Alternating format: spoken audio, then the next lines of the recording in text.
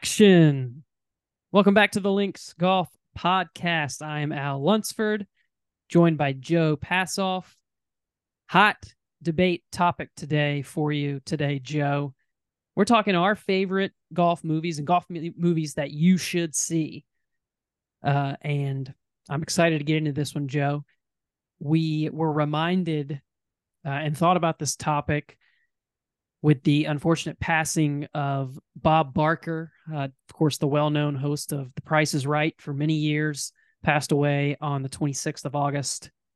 And we know and love Bob Barker from his cameo in the movie Happy Gilmore. Voted the MTV Movie Award Best Fight in a Movie between Barker and Happy. And it is a part of what makes that at the top of my list, but we'll get into that.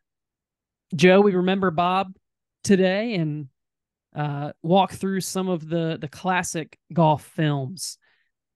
Now, I know I haven't seen all of the ones that maybe we're going to talk about today. Vice versa, you may have seen all of them, but this will be a fun conversation today. Yeah, Al, I haven't seen all of them either. I've seen my fair share. Both a guy who enjoys movies, I mean, who doesn't, and also who loves golf. And so I've always been kind of curious what Hollywood does with golf treatments. For the most part, I will say it's been kind of a modest disappointment over the years, where you might hear about a fabulous cast or a book you've loved, or the whole premise sounds great, and it hasn't lived up to the hype. But in many cases, we've enjoyed a lot of these movies nonetheless, and sometimes watch them over and over again. And you know, this being a week where you and I are talking, it's a little quiet in the professional game right now. Football season kind of getting rolling.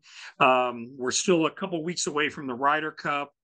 And as you mentioned, with the passing of Bob Barker, 99 years old, legendary status as a game show host, an animal activist, and then in a scene we're going to talk about from the movie Happy Gilmore, if it's not the funniest scene in a golf movie ever, and we can debate this, it certainly was the most surprising. No matter what you felt might be coming up in this film, that's not what you thought it was going to deliver at that moment. And I think that's why it's so treasured. So, I'm feeling a little bit like the old 70s, 80s, and 90s great movie reviewers, Siskel and Ebert. And I've got the size of the Roger Ebert character going. You bear a slight resemblance to Gene Siskel, a couple of the great Chicago movie critics, and they were famous for their thumbs up or thumbs down. So let's talk about golf movies, Al. Well, I'll take your word for it on the resemblance front. Can't say I'm familiar with those. Well, I've heard the name Roger Ebert, sure. But the other one, not familiar. Again, I'll take your word for it. So what we're going to do today is we're each going to have 3 movies we discussed, golf movies you should see, a couple honorable mentions thrown in there. And at the end of the episode, we're going to talk golf movies first, and then we're going to conclude with a little rapid fire, taking some of our reader polls from recent Links Insider email newsletters you may have seen if you subscribe to our newsletter. If you don't, go to our website where you can enter your email to subscribe there. You get those for free weekly, delivered right to your inbox. So we'll get to those at the end. We'll start, though. I'll start, Joe. I've labeled my picks as podium picks, gold, silver, and bronze, with a honorable mention to note as well. And the aforementioned Happy Gilmore is my gold medalist. This is the movie that it's infinitely quotable for me and folks of my age. Just the same as anyone who grew up in the 80s, that Caddyshack is probably that movie for them on the golf course. This so this is true for Happy Gilmore for kids who grew up in the 90s, young adults who got the chance to watch this movie in 1996. Of course, Happy Gilmore, aspiring hockey player, finds out that he has quite the golf swing, hits it over 400 yards, and his grandmother is ailing. He decides to enter in a tournament where the winner gets a spot on the PGA Tour. Yeah, I'm not going to spoil too much for anyone. It's been long enough. You should have seen Happy Gilmore by now, but Happy gets on the tour, much to the chagrin of a few touring pros, notably his arch nemesis, Shooter McGavin. The ensuing hijinks, Joe, follows Happy in his quest to get enough money for his grandmother to keep her house that is being foreclosed and win the tour championship. That's the ultimate goal. Really good cast. Adam Sandler, obviously. Christopher McDonald, of course, Shooter McGavin. Julie Bowen, who you might know from Modern Family, the mom in Modern Family, as Virginia Vinet, who was the love interest of Happy Gilmore, and Carl Weathers as Chubbs, who you may remember, Joe, had his hand bitten off by an alligator, famously. Some other great cameos. We talked about Bob Barker. Lee Trevino has a couple of nice cameos in here, too. And all of the quotes that you bring out to the golf course, just tap it in. Ball doesn't go in the hole. Just go to your home. It's your home. I could go on. Joe, I love Happy Gilmore. What say you? Well, it's your gold medal winner, Al. I have to respect that.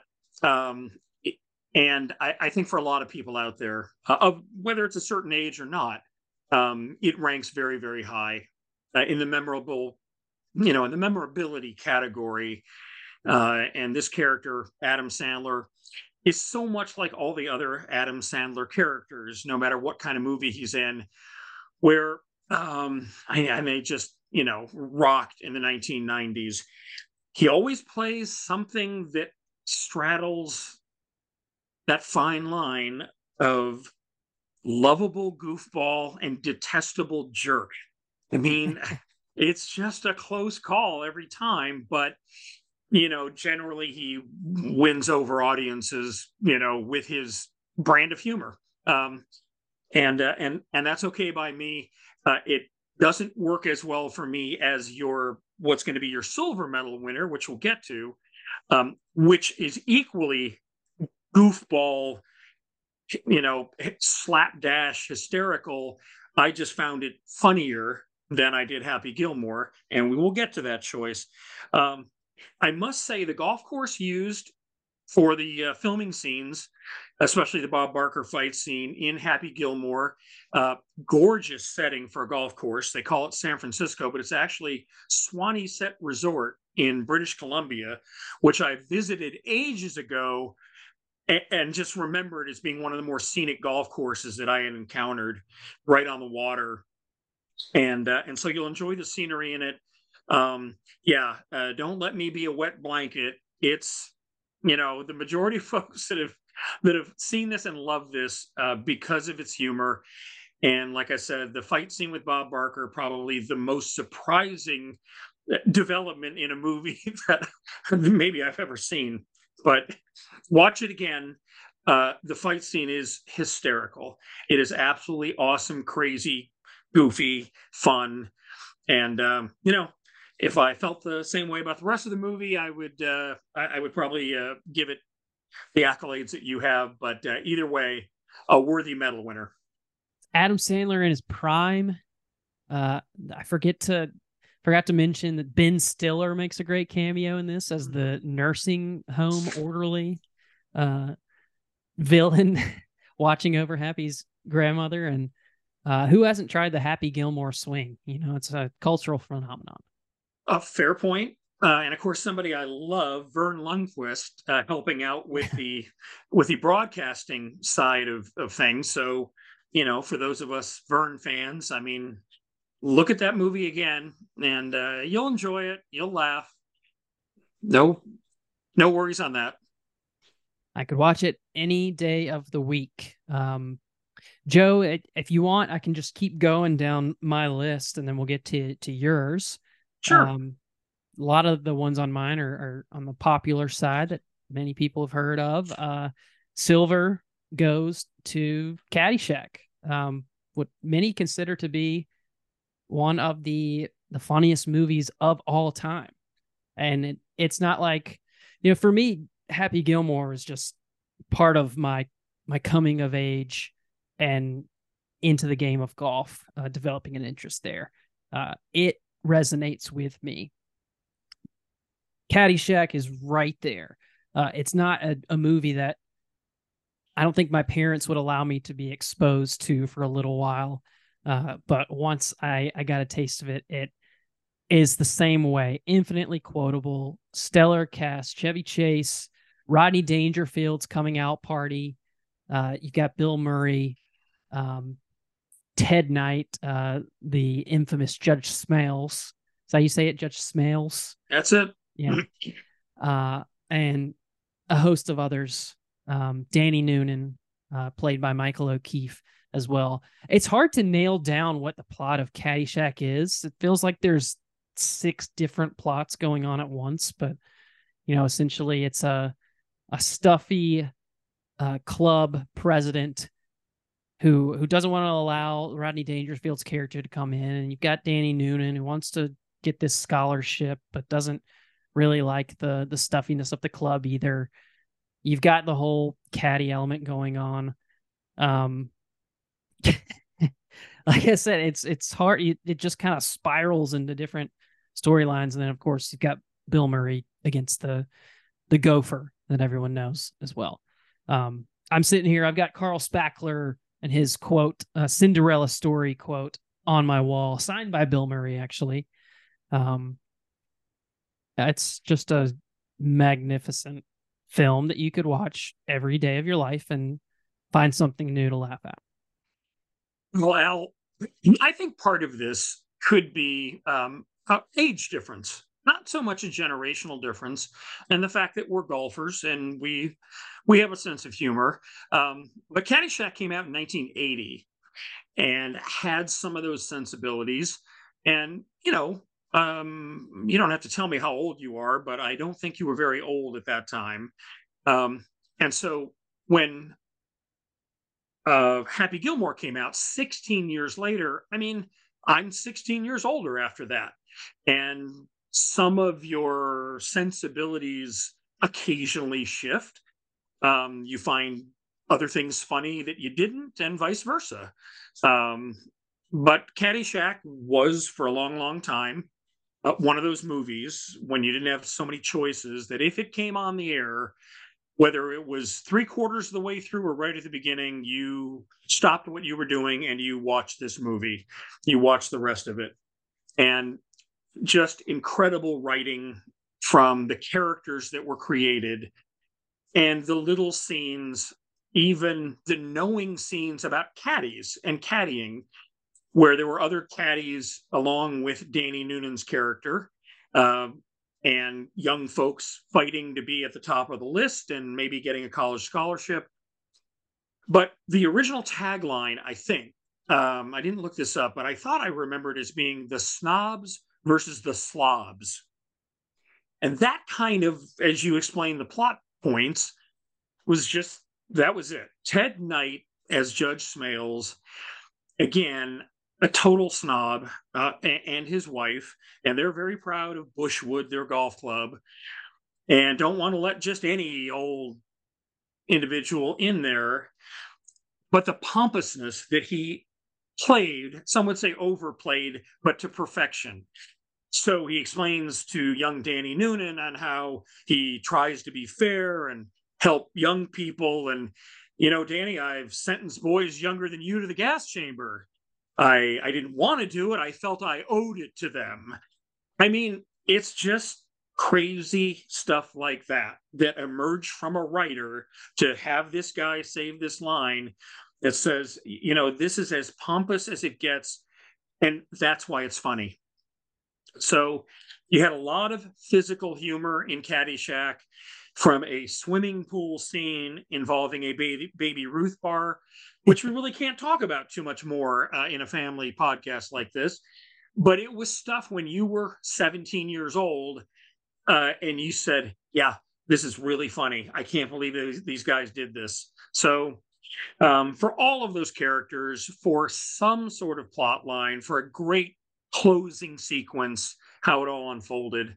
And then the total weirdness of Chevy Chase being a phenomenal golfer who could care less about anything, including money, because he had so much of it. Yep, it's a good silver pick for you. It would be my gold.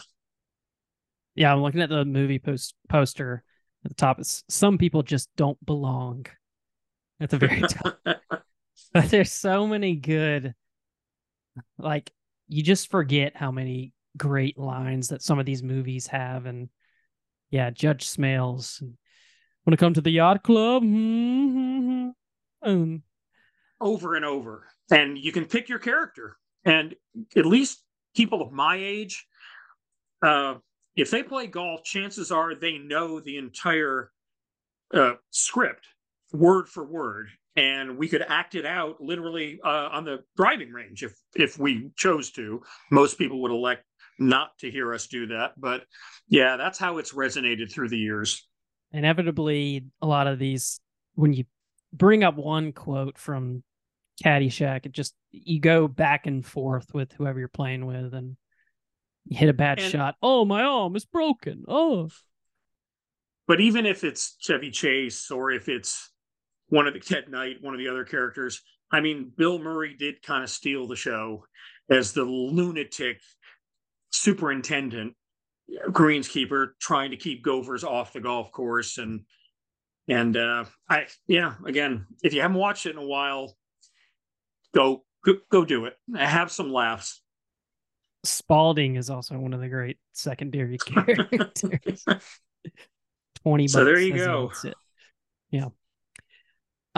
Love those two. A newer one, Joe, actually, for you.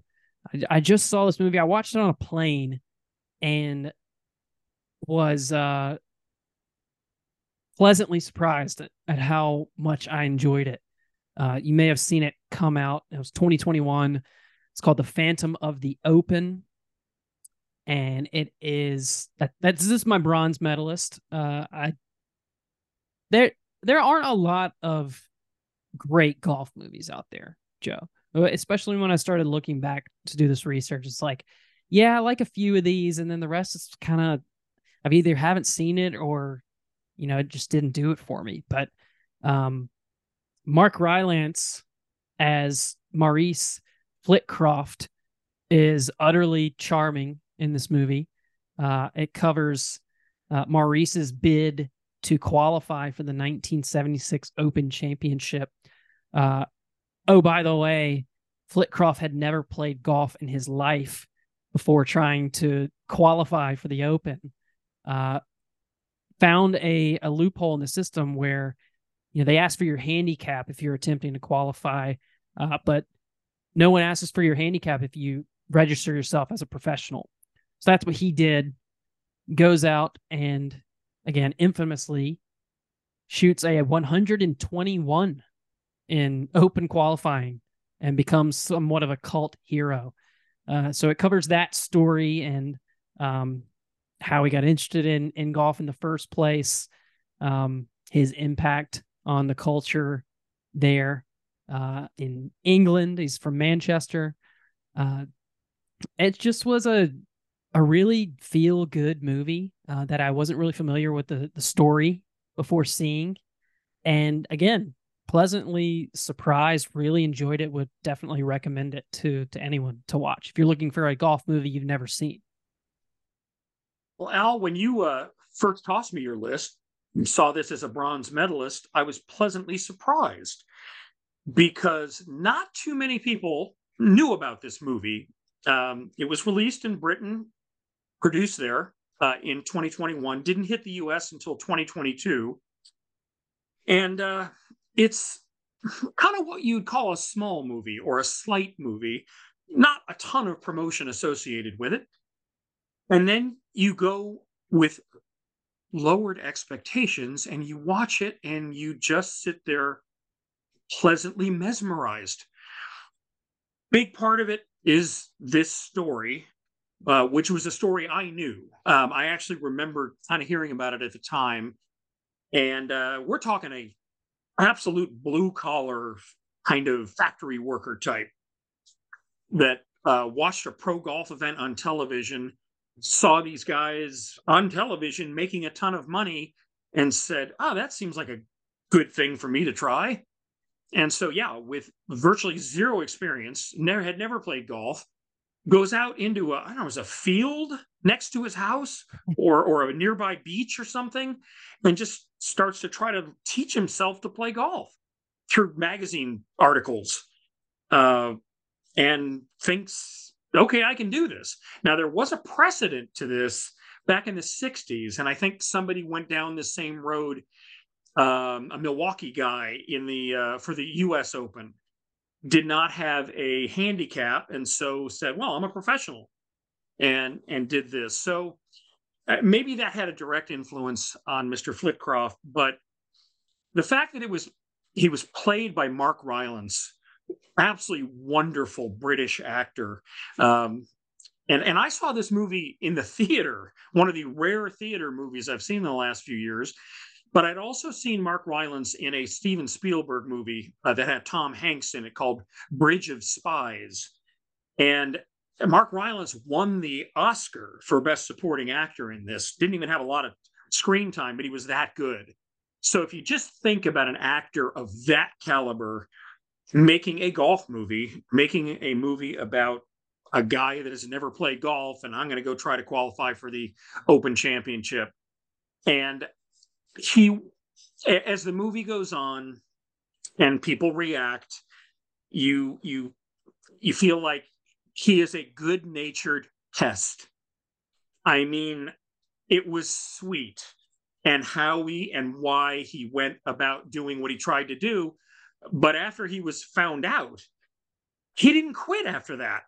He actually tried different attempts wearing disguises and false names, different names. I won't spoil it either, but there's a lot of interesting things that are a little bittersweet, and then a lot of things that bring kind of happy tears in all of this. So, man, this is recent.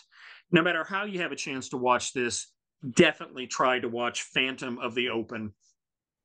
And Mark Rylance is one of those guys that you may not know him by us saying that name, and Joe mentioned Bridge of Spies, but he's the kind of actor that you look him up and you're like, I know that guy from something, but I can't place it. That's a good example. He's in Dunkirk as well as another recent movie he was a part of. But yeah, Phantom of the Open, can't recommend it enough. So that's my medalists. My honorable mention is just a movie I enjoyed and again watched as I was coming up with the game of golf. Always loved The Legend of Bagger Vance, Joe. Will Smith and Matt Damon, 2000 movie released there. Charlize Theron covers the story of a local legend in Savannah, Ranulph Juno, and his ultimate golf match against Bobby Jones and Walter Hagen. It's not a true story, loosely based on an old tale from what I read. I didn't realize it was based on something else, but essentially Will Smith's character Bagger Vance is the caddy for Matt Damon, but he is also a version of God that comes into his life, and by the end of the movie miraculously disappears as Ranulph Juno is finding himself and finding his game in this match against two of the greatest players to ever play. and it's heartwarming. It's good. I just remember always liking The Legend of Bagger Vance. I haven't seen it in a while, but it's in terms of golf movies, that's one of the better ones, one of my favorites. Well, okay, Al. The Legend of Bagger Vance. Uh-oh. It. I'm not as big a fan of this movie as you are. Giving it honorable mention notice. The cast is astounding. I mean, Robert Redford directed, and I think part of this was I had read the book, 1995 book, enjoyed the book, you know, pretty fair amount. Um, and then, okay, we hear that they're going to make this book into a movie. And all of a sudden, the A-list stars of A-listers at that point in Hollywood signed on to this project. I mean, you get Robert Redford trying to twist your arm, and Will Smith playing this mythical figure who comes out to assist. And of course, Matt Damon, Charlize Theron was, about as hot as any Hollywood actress back then, although we say actor now as opposed to actress. Even a cameo and some voiceovers from the great Oscar winner Jack Lemmon, who was a beloved golfer as well. So what's the deal with me? For starters, by the time 2000 rolled around and the movie was out, I was remembering a quote from a couple years before from the great Dan Jenkins, who wrote some of the best golf writing there ever was. And he said every new golf book these days features somebody walking into a fog and bumping into Walter Hagen.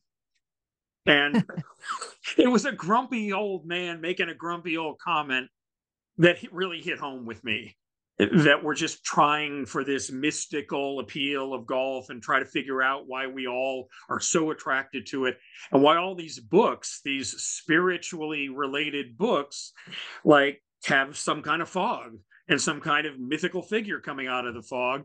And we do bump into Walter Hagen in Legend of Bagger Vance. Quite a lot. Yeah. So there was another interesting sidelight to this movie, and that involved the fact that they were filming it in 1999. And part of where they filmed it, part actually of the golf course scenes, were done just off Hilton Head Island at Colleton River Plantation.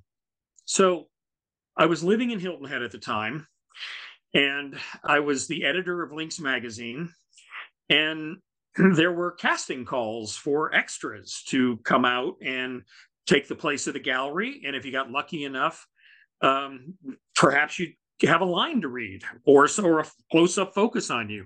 So unfortunately, or fortunately, I never did get out to even do that, because we had choices to make. We had work to do. We had issues to get out, and other work related to what we did for a living then. But there was one staff member back in 1999 who chose to play a little hooky and get out there and be among the faces in the crowds for this. So there's a little bit of Lynx magazine connection to Legend of Bagger Vance. And I don't know if it's fair to name names, but I perhaps I'll leave it at that. We can talk about it later. Can you see this person in the gallery? Well, it's been too many years now, even since I've seen the movie. But I'll have to think about this. Well, the only issue that I had with the main issue with the movie, because it lost money at the box office, a lot of money, but then they spent a ton of money doing it. So I mean, it still was a popular movie. It just didn't make back the money it made.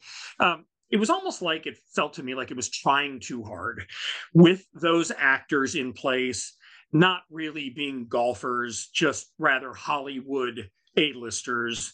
And the accent seemed phony to me, and some other aspects which troubled some other people. The black-white relationship thing, because it was supposed to be set in 1931 Georgia. And I think even with Will Smith, being the pivotal character in all of this, it's just not the way things were in 1931 Georgia. So I had some realism issues connected with the whole film, but generally speaking, you can still watch it and it's not agony. I mean, it's still an enjoyable film. It just maybe didn't live up to the book, in my view. And that's where I knock it down a few pegs. Well, it could have been my naivety. At the time this came out, I was 10 years old. So my critic's hat was more like a critic's baseball cap, dirtied up from playing Little League baseball and then watching The Legend of Bagger Vance on a VHS player somewhere. Uh, a lot of those things probably went way over my head, or I just really had no concept of when I was viewing this movie for the first time. Um, Different lens, maybe, if you look at it now, or certainly for someone who's a little bit older and wiser than I was at the time watching it, maybe felt differently watching it. But sure, thought it was a heartwarming tale and fun, and I love Will Smith too, so that was a win for me. Yeah, I think that was one of the aspects that was, Will Smith had just made a bunch of movies I liked. Matt Damon, kind of the same. So, Charlize Theron was not unpleasant to look at, and all of that. Yet, okay, I mean, I still think overall it wins the day. And with your honorable mention status, you definitely feel that way. It just didn't live up to, perhaps my overly lofty expectation. So then, do you have a list of movies that do live up to Joe's expectations? Sure. I mean, Caddyshack would have been my gold, but you hit me with your list before I had a chance, and that's fine. And we talked plenty about Caddyshack. Um, the movie I have to put up there came out the same year as Happy Gilmore, but when one was a little bit appealing to more of the child in us, Tin Cup maybe appeal to more of the adult in us. And Tin Cup would top my list for that reason. Uh, you had another very hot actor in Kevin Costner, who had won some Academy Awards for some of his other pictures, was very bankable box office star. You had a very attractive leading lady, excellent actor, Rene Russo. You had the always funny sidekick, especially if you enjoy a little smoke in your daily activities, Cheech Marin of Cheech and Chong. And then you had Don Johnson, Miami Vice's Don Johnson playing a villain. But it was a golf story. It was a life story. There were some, it's an adult rom-com, very similar to our baseball movie that had Susan Sarandon and Kevin Costner. Tell me the name of the movie again, Al. Durham, Bull Durham. Bull Durham. Yes. Okay. It was very similar in concept, that you had this game as the backdrop, but you had these adults, believable in their own way, with their faults and strengths and so forth. And, okay, we're going to see if the boy winds up with the girl and she's with maybe the wrong one at the beginning, and maybe she winds up with him at the end. Okay, we'll have to see how that plays out. But there was a lot of classic golf played in this movie. Kevin Costner took months of golf lessons. Generally speaking, Peter Kostis helped him out. Tiger Woods lent a hand. There were. I mean, he did his best to look the part. In the end, he still didn't look like a professional golfer, but at least it was believable for Hollywood purposes. You have some of the most classic golf on celluloid experiences come from this movie, including the down and out pro that is so down on his luck he has to wind up caddying for his old rival. And that's kind of the premise how this thing gets going. And then eventually he gets a chance to refine his game with the help of the woman in the film, who happens to be a sports psychologist. and kind of where will it go? And again, it's been a long time. If you haven't seen the movie, shame on you. But I'm not going to guilt trip you. Go see it, because the conclusion of the film is one of the classic golf scenes of all time, involving trying to carry a water hazard, shall we say. The negative of the film, for golfers and even movie buffs, a tad too cliched, kind of from start to finish. You could predict what was going to happen, almost at every point. By the same token, hey, this is golf. They're filming on real golf courses and in real situations, and the slumps that people get in, both golf slumps and life slumps, and what you can do to pull yourself out of it. And then maybe most significant of all, if you're a golf fan, the cameos in this movie, Tin Cup, were just the best. You had Phil Mickelson, Craig Stadler, John Cook, Johnny Miller, Lee Jansen, of course, Gary McCord, and his CBS sidekick, Ben Wright, Peter Costas, and then Fred Couples, Peter Jacobson. I'm sure I'm forgetting a few, but like, that was fun. Here are all the guys playing and broadcasting. And I know that there were some challenges with the PGA Tour and getting releases and all of that. But yeah, for all of that star power, Tin Cup gets my gold medal. Your silver medal, right? Well, If that was Caddyshack got your gold, but this is well, the top of your list of three. Okay, if it did, going forward on. Yeah. Then if I'm going to say silver, then I have a two-way tie for bronze, because I had named two other movies, and I'll be quick about it. The next one was called Loopers, The Caddy's Long Walk, 2019, and I did see this one on the airplane. Had heard a lot about it. Our writer friend Ward Clayton from Augusta had helped produce it and conceptualize it. And man, oh man, if you're into golf, it's a totally worthy movie. I mean, the pacing was a little weird, and they could have gone into a lot funnier anecdotes about caddies, all the stuff that kind of you can't really print, the stuff that might be discussed at the Caddy Shack.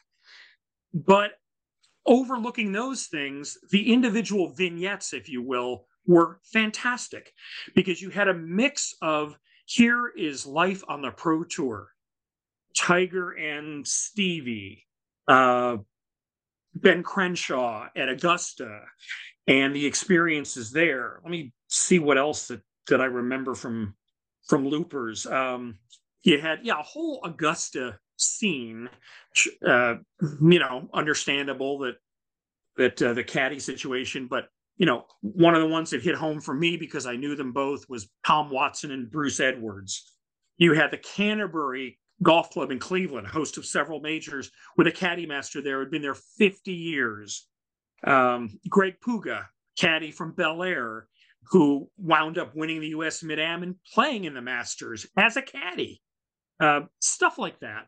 And they do the history of caddying and the whole experience about being in Scotland with caddies. I mean, it's not a perfect movie. The entertainment value is kind of surpassed by the informational aspects. But if you're into golf, if you've ever had a caddy, been a caddy, thought about the concept of golf at its very best, which includes a caddy, you'll love Loopers.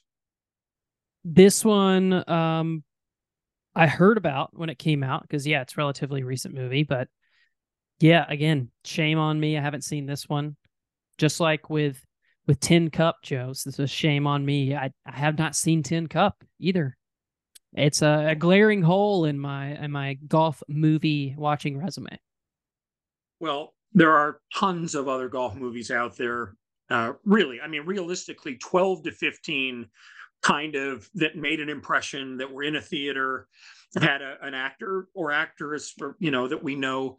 I haven't seen many of them myself, either hearing the negative reviews and just not going to see them, or they just came and went, and I got busy. One I will recommend for you old timers, even if you're not, you'll love the chemistry of a 1952 movie called Pat and Mike. And this is a movie. Pat's a woman played by Katharine Hepburn. Mike is Spencer Tracy. And the magic those two had on screen, they did like 17 movies together. Every one of them seemingly won some kind of Academy Award or was nominated. Two absolutely brilliant performers.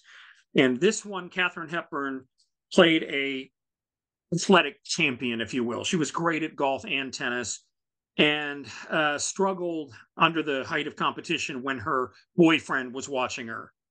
So, yeah, it was tough to get over, but along comes a kind of semi-shady sports promoter played by Spencer Tracy. That'd be Mike. And things took off from there.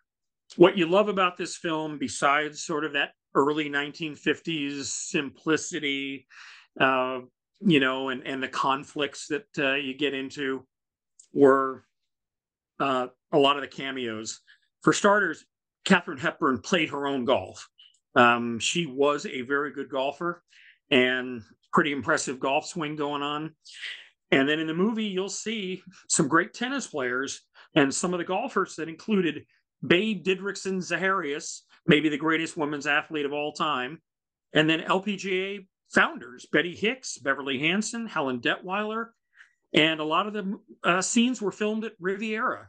So if you want a little glimpse of life in early Hollywood, early 50s, that revolves around golf, Pat and Mike, big recommendation there.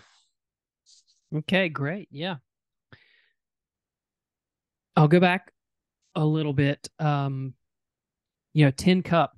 It's a movie that I haven't seen, but I'm familiar with because of the iconic ending to that movie, right? And can you just explain what a tin cup is? I know we saw Sergio Garcia at the Masters doing his best impression of that in 2018, scoring a 13 on the 15th hole. But what is a tin cup, Joe? Yeah, as far as how the producers defined tin cup, I don't have that. I didn't look that one up. But the concept of tin cup, and as acknowledged, that's why Sergio picked up the nickname from what happened in the movie. And supposedly this happened to one of the movie's main consultants, Gary McCord, which is basically the age-old question of, are you going to go for the green with a really hard shot? No matter what the error is it 200 over water? Is it 230 over water? Is it 260 over water? Claim all the rewards if you pull it off or play it safe, and maybe miss out on that ultimate reward. And Roy Tin Cup McAvoy, played by Kevin Costner in Tin Cup, decided he was going to go for it all. And go for it and go for it and go for it he did, without spoiling the ending. That was pretty famous and supposedly based on something McCord had done. Might have been a little bit of an amalgamation of, some other players and some other incidents, but it's great dramatic effect in the movie, and something I think that's a great parallel for anything we do in life about risk and rewards and taking a chance. All right. Well, is there a movie that we didn't talk about that you think should be a part of this conversation? We didn't touch on some of the more popular ones. The Greatest Game Ever Played is one. Gosh, I don't even know what else you include in recent years, there have been a spate of at least golf-oriented movies. Our old friend Kevin Cook wrote a very successful book called Tommy's Honor, and they filmed a movie of that. 2016, it was released. Again, Bobby Jones, Stroke of Genius, singular, 2014. You mentioned The Greatest Game Ever Played, which involved the Great Triumvirate and the U.S. Open of 1913. That came out in 2005. There have been some others as well. and Sevi was an actual movie. Sevi, the movie, 2014, and maybe a couple of others that we're either forgetting or forgettable. Two that I got to talk about very quickly, and I'm not in a good way. One is called The Caddy. It was released in 1953 at the height of popularity between the comedy team of Dean Martin and Jerry Lewis. You would have thought, with Eisenhower in the White House and Martin and Lewis and everything, that it would be, really funny in a 1950s kind of way. And man, for some, Rotten Tomatoes ranks it as like the fifth or sixth highest rated movie in golf of all time, and I cannot comprehend that. It should be in the bottom six and maybe the bottom two, because Jerry Lewis's character was so irritating as to be almost non-human. I mean, it was just like, I can't take this anymore. And I've watched Jerry Lewis movies. I mean, I'm an old timer now. My dad loved Jerry Lewis. This was unwatchable for me. What does make it watchable, if you're going to take a chance on The Caddy, are cameos. And it's kind of cool just to see these guys off the golf course with Ben Hogan, Sam Snead, Byron Nelson, and Julius Boros. So if there's any reason to sit through The Caddy, make it that. And then without question, in my mind, Al, the worst golf film of all time is the polar opposite of the best golf film of all time, which is Caddyshack 2. I was wondering if you were going to bring that up, because it absolutely, I mean, in a world of bombs, this was an atomic bomb. It did horribly. There was plenty of crude stuff, but we can find crude funny in different movies by different people. This was as crude and unfunny as 2 hours of movie watching can be. If you want to see it just because it's the worst, go ahead and give it a go. Or to compare it to Caddyshack 1. But otherwise, don't waste a minute of your time. This was hideous. Caddyshack 2. A catastrophic failure on Rotten Tomatoes. The tomato meter, it has a 4% rating. Oh, God, that's generous. Even the 4 is generous. So, wow, it's really a shame. But the sequel is never as great as the original, as they say, and that couldn't be more true here. All right, Joe, let's get to some reader polls that we had recently. We're going to go through 5 of them real quick.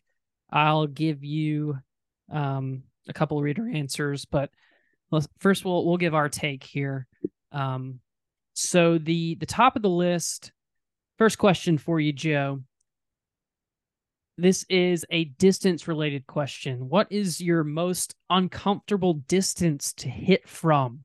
You're presented with an approach, a number off the tee, a chip, perhaps a long distance shot. What would you say is the number where you find your ball there and you're like, this again? I don't know how this is going to go. What to do really? You always find yourself, your knees knocking when you get to a certain distance. What would that be for you? Yeah, I'm gonna go with a 30-yard wedge shot, because it seems inevitable that on the first hole of the day, before you're really warmed up, if you're playing a long par 4 and you just don't hit 2 quality shots, I mean, yeah, good golfers might be just off the green. I'm typically about 30 yards away. And it calls for a little bit of an authoritative swing with whatever sand wedge you're using.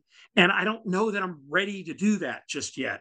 It's too far to just hit a little chip, but it's not far enough out where you can take a nice full swing. And so you're tentative, and inevitably, I mean, like 1 out of 2, I scull the thing because I'm just tentative coming in. So hate the 30-yard shot in general, especially on the first hole.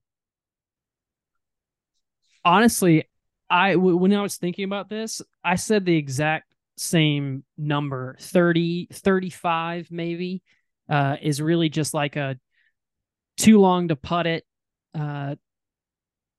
You have to put a wedge in your hands, it seems like.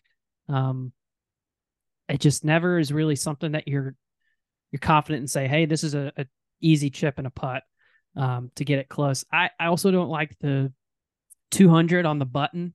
That's a little bit of a tweener distance for me. It could be a hard 4 or a good hybrid maybe, but I'm never really solid on what that club is supposed to be. I don't have a lot of big gaps in my clubs. That's a tricky one. Anything from like 95 to like 115 could go between two different clubs as well. So that one can be testy, but I'm with you. The short chip recovery, usually from a shot that you haven't hit the green on, is a tough one.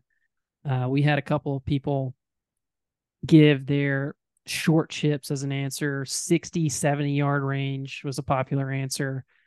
195 yards over water. Goodbye, Pro V1. That's what somebody said. So, yeah, either like a long shot that you don't get faced with too often, or a very touchy chip seem to be the most popular answer there. Question number 2 for you, Joe. Fashion question. And a new trend you see out there a lot on the pro circuit. You started to see it in pro shops as well, in the merchandising areas. Hoodies on the golf course. Are you a yay or a nay? Overall, Al, I am in a nay. I'm more accepting. I'm not quite as crotchety as some old folks might be, and willing to allow, like, watching the U.S. Open tennis guys playing in with no sleeves of any kind. Like, most of that's all okay with me. And with apologies to Rory and the LPGA charity that started with hoodies, I'm just not a hoodie fan, whether it's on the golf course or anywhere else. It reminds me that it kind of makes me think you're trying to hide something. And, like, other than sleep coming at you, when you go in it, when you have to walk the dog, I just don't see the point for adults to be wearing hoodies. I couldn't be more opposite of you, actually. I love 2 thumbs up to the hoodie look. I think it's a nice look. It's a casual vibe. And Peter Millar, Johnny O are 2 of the golf clothing companies that I have hoodies from, specifically golf hoodies. And I enjoy them for their versatility. A lot of the times I'm wearing them in a lounge setting and kind of a casual look. I like the look. Maybe that's part of the downside, is it's perhaps too casual for a golf setting where you're supposed to be tucking in. And hey, I like the quarter zip look as much as anybody, but I like mixing in the golf hoodie too. You young people in your hoodies, I'm telling you, bring back the alpaca button-down sweaters of 1965. That's what All you right. want? Okay. Oh, come on. Well, Arnie I looked like great. my friend. Arnie looked great in them. He sure did. He's probably the only one who did, though. Now, As all our right. friend Mary here that responded said, yeah, it doesn't matter. We all have much bigger issues to concern ourselves with. Couldn't agree more. It's just a hoodie. But plenty of people said, no, they look bad. I'm Al. I gotta say, Definite I'm nays. with Mary. I'm with Mary on this, and that's where I say part of me is a nay, but ultimately, again, I think people just get too uptight about change, and it comes with fashion, it comes with language, it comes with other things, and older people are more resistant to change typically. I say we got bigger fish to fry, on every front, and it's not offensive, vulgar, insulting in any way, just my personal preference. Yeah. And there's plenty of people that are like, yeah, it's kind of stupid. Every time you bend down to get the ball out of the cup, it hits you in the side of the face and you have to readjust it. So I can certainly get that. But hey, I'm a fan. Joe, practice whenever you're out at the driving range. What's your routine? Do you have one? Well, I'm a great guy to ask, Al, because for many many years I was known for my Bruce Litsky practice habits, which were slim and none. Um, I mean, as a younger guy, I visited the range and would do that. In my adult life of kind of traveling the planet and playing a lot of golf, I just seemed like I was always rushing in a hurry to get somewhere, with very little time to just devote to a quality range time, either pre-round or by itself. So I've got two routines, and one is your classic routine. I've got 20 minutes, say, and I'm going to stretch first, and then I'm going to go through the shorter clubs and 3 to 5 balls a piece, so to speak, or get it right, and then work my way up, kind of half the clubs in the bag until I'm finally hitting some drivers and I'm fully loose and stretched and ready to go. Nothing else in particular. Once in a while, I'll think about a given golf hole and say, okay, that probably is going to be driver 7 iron for me. So I'm going to hit a couple drives, couple 7 irons and get that feel. But my classic warm up routine happened because my one and only round of golf at Augusta National in the Writers Lottery of 1993, I got to the club in plenty of time on the Monday after the Masters, but I was so in awe of what to look around because they gave you free reign to go into the pro shop and the regular pro shop and look around at this and do this. And I was snapping pictures and doing everything I could. And it was finally, oh my God, I've got to tee off in 15 minutes. I mean, I wasted all my time instead of practicing. So I had enough time on the range to hit precisely 3 9 irons. And that's it. And now I'm off. They had us on, my group happened to tee off 10 of all the starting holes in golf. But when I'm a little pressed for time, I just harken back to my routine of 30 years ago at Augusta National, hit 3 9 irons, and off we go. How'd that turn out for you? I made six on the par four 10th. Yeah, lesson learned. Well, Well, I'm with you. Some light stretching. I like, probably about 3 to 5 shots each. Pull out the sand wedge, the pitching wedge. Usually go with like a 7 or an 8 and a 5 or a 6, a 3-wood and a driver, and work up from the wedges up to the driver. There are people that have said on here, you know, I like to work on what didn't work well from the last round. That's a good thought. I don't seem to remember round to round what specifically didn't work well, and I feel like if I spend all my time worried about one club, then it's a waste. I want to get a good range through the bag, but I do like thinking about what your first hole looks like and what you're going to be hitting, and maybe catering some of your shots using that specific club. Get yourself off to a good start.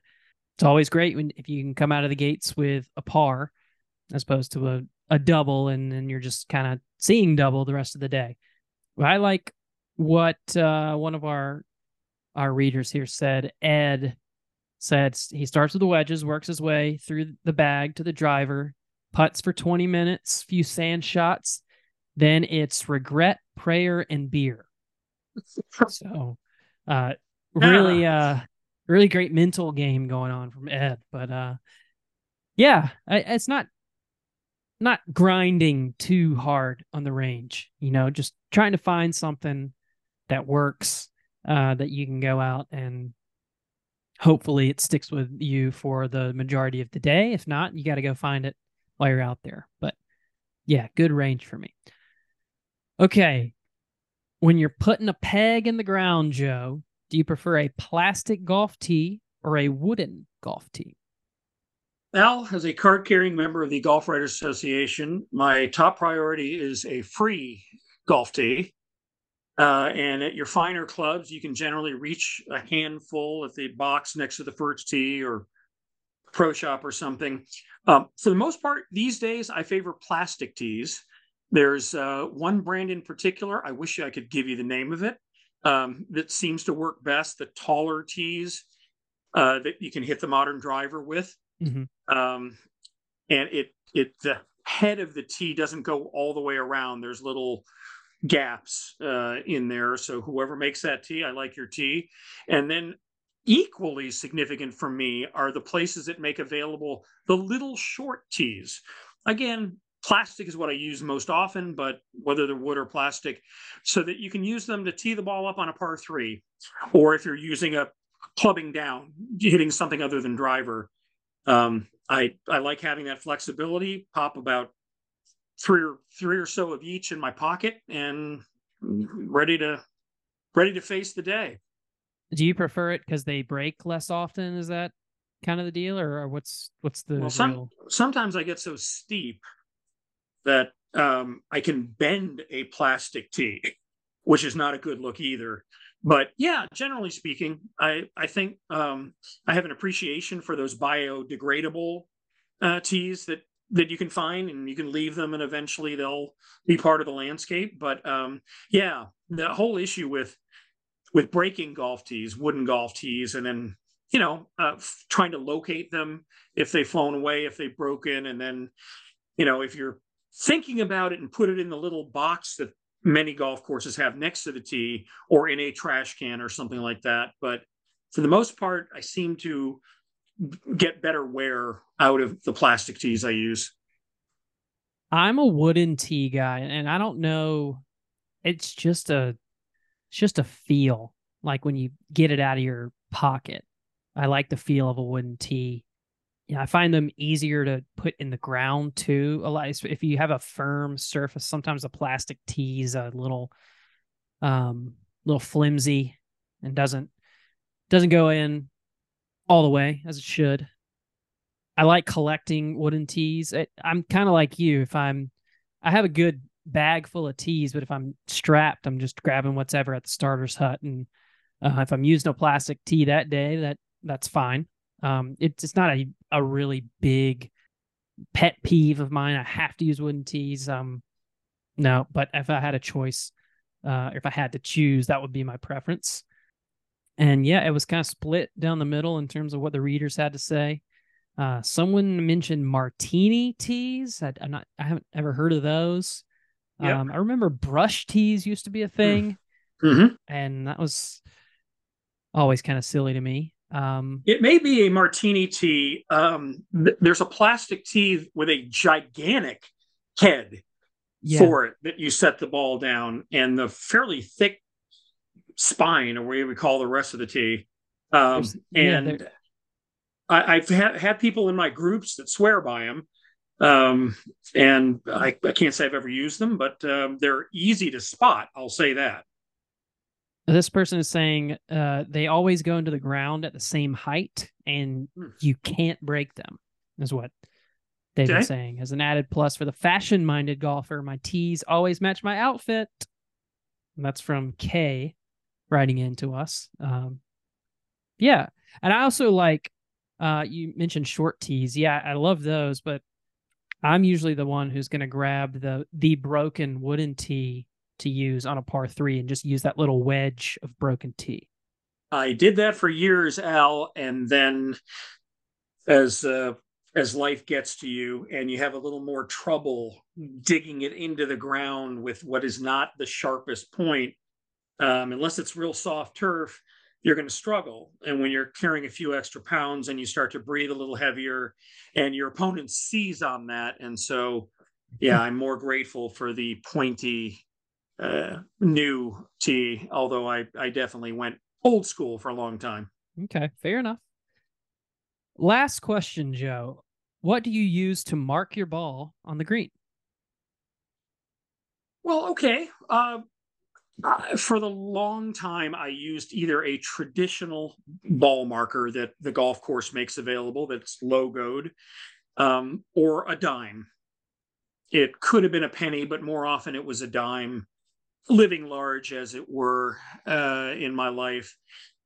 And then I found, as my stomach got larger and my eyesight grew worse, I had trouble spotting those little tiny marks that I used. And I, somewhere along the line, switched to a little larger version, a quarter, if I happen to have that in place of the dime. And then many clubs now offer a larger size logo ball mark. And some of them it's fun just to put down as a conversation piece, to have when you're playing one golf course. Oh, hey, look at that. I remember when I played it at this famous golf course, you pop it down and so forth. What I've never been able to figure out, and they're given as tee prizes, and many of my playing partners like them, are these poker chip style ball markers, which to me look as big as manhole covers. I just think it's an affront. I think if somebody's putting or chipping, and if it hits the marker and goes like 5 yards away, then it's just not a good marker. To me, if you happen to run over a marker, you should be able to actually run over it without impeding the roll of the ball too much. So I'm into a little bigger marker these days, but not a fan of the poker chip style. Me neither. And yeah, the dime and the penny, those are too small. I agree. I like using a quarter. For years, I actually used I was given one time, my dad's boss gave me a gold Krugerrand, a South African coin, to use. He told me this is worth $100. I don't know if it was true or not, but I always thought like, wow, that's amazing. So I had this gold Krugerrand in my bag and used that. Felt like a special good luck charm type of thing. But I really like a quarter, or using, like you said, a ball mark that you've collected from a starter's hut at a great golf course you've played. Pinehurst is really good at making all of their ball markers at their different courses different, and their tees are all different. Kapalua, great ball marker, in the shape of their butterfly. So I always thought that was really cool. But for me, this is only if I'm out of the way of other people's lines on the green. I like just sticking a tee in the ground to mark it. As long as it's not going to impede anyone's putt, it's a little bit easier to bend down and get. Yeah, I like just throwing a tee in. Al, the tee does have its advantages, and I've had to do that from time to time, forgetting to put a ball marker in or was in such a rush teeing off.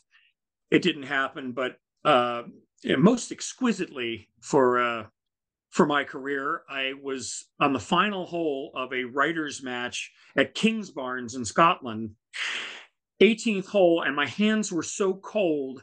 I was trying desperately to fish out a ball marker from my right hand pants pocket and just could not coordinate fingers to ball mark. And I tried and tried, and everybody is waiting for me to mark my ball. And I finally yank the pocket inside out, and like 9 ball markers fall all over the green, and I have to pick them all up.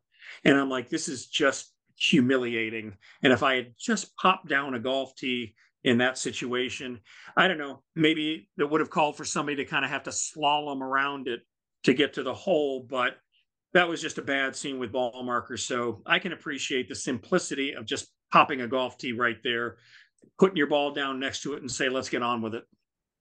Yeah, I saw a video the other day of my quarterback for my college team is Drake May, and at Carolina, and his brother Luke was part of the 2017 national championship team, and he uses his national championship ring to mark his ball on the green. Thought that was pretty good.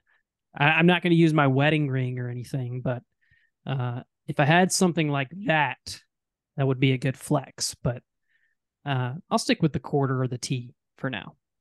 I'm looking through a couple of the answers we had.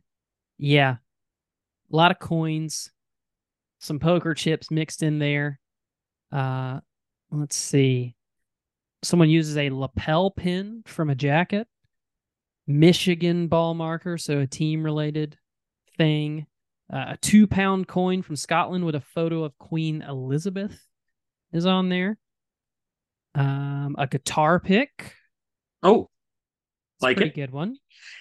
Now, I am forgetting perhaps the most used ball marker, and I haven't done this in 20 years, but I did for the 20 years before that, was many golf gloves had a little That's right. a little ball mark attached to the glove, and you just pulled it out, put it down, reattached it to the glove in the slot.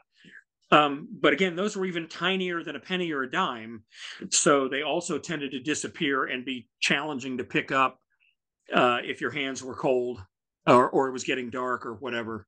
So really forgot about that, but that I used for many, many moons. One of the other things I've never liked is the ball marker, the magnetic ball marker that goes on the brim of your hat. I don't know what it is. I just think it's just a bad look. You're reaching up to your head every time to mark. I'm never totally liked it. totally with you, Al. There's just something not natural in golf to have to like reach up to the top of your cap and like, oh, do you take your cap off and then do it? Or are you supposed to just kind of feel and know where, oh, yeah, this is probably where it goes? Well, what if it's not going there and it drops off because there's no magnetic aspect to it? And then now it's gone. And now you feel like an idiot. And just like the clicking sound it makes when they clip it back in, it's just like, are you serious? Like, what are you doing? I don't know. Right. Maybe someone will have qualms with that, but it's not for me. Okay, great, Joe. That was a good run through. And again, anyone listening would love to hear from you, your thoughts on our opinions, whether you think we're right or dead wrong. Would love to hear either way. Another great episode. I'm going to probably go and watch Happy Gilmore Caddyshack again just to refresh some of my quoting for the next time I get out on the golf course. Good deal. And take a gander when you can at Tin Cup and let me know what you think. And yeah, it's always fun talking about movies, especially on any given rain day. But hey, we've got some great stuff coming up too in the next few weeks, especially as we get closer to the Ryder Cup. So I'm looking forward to that, Al. Hopefully someone will have a Billy Baru. They'll break out and win it for the Americans. Oh, Billy.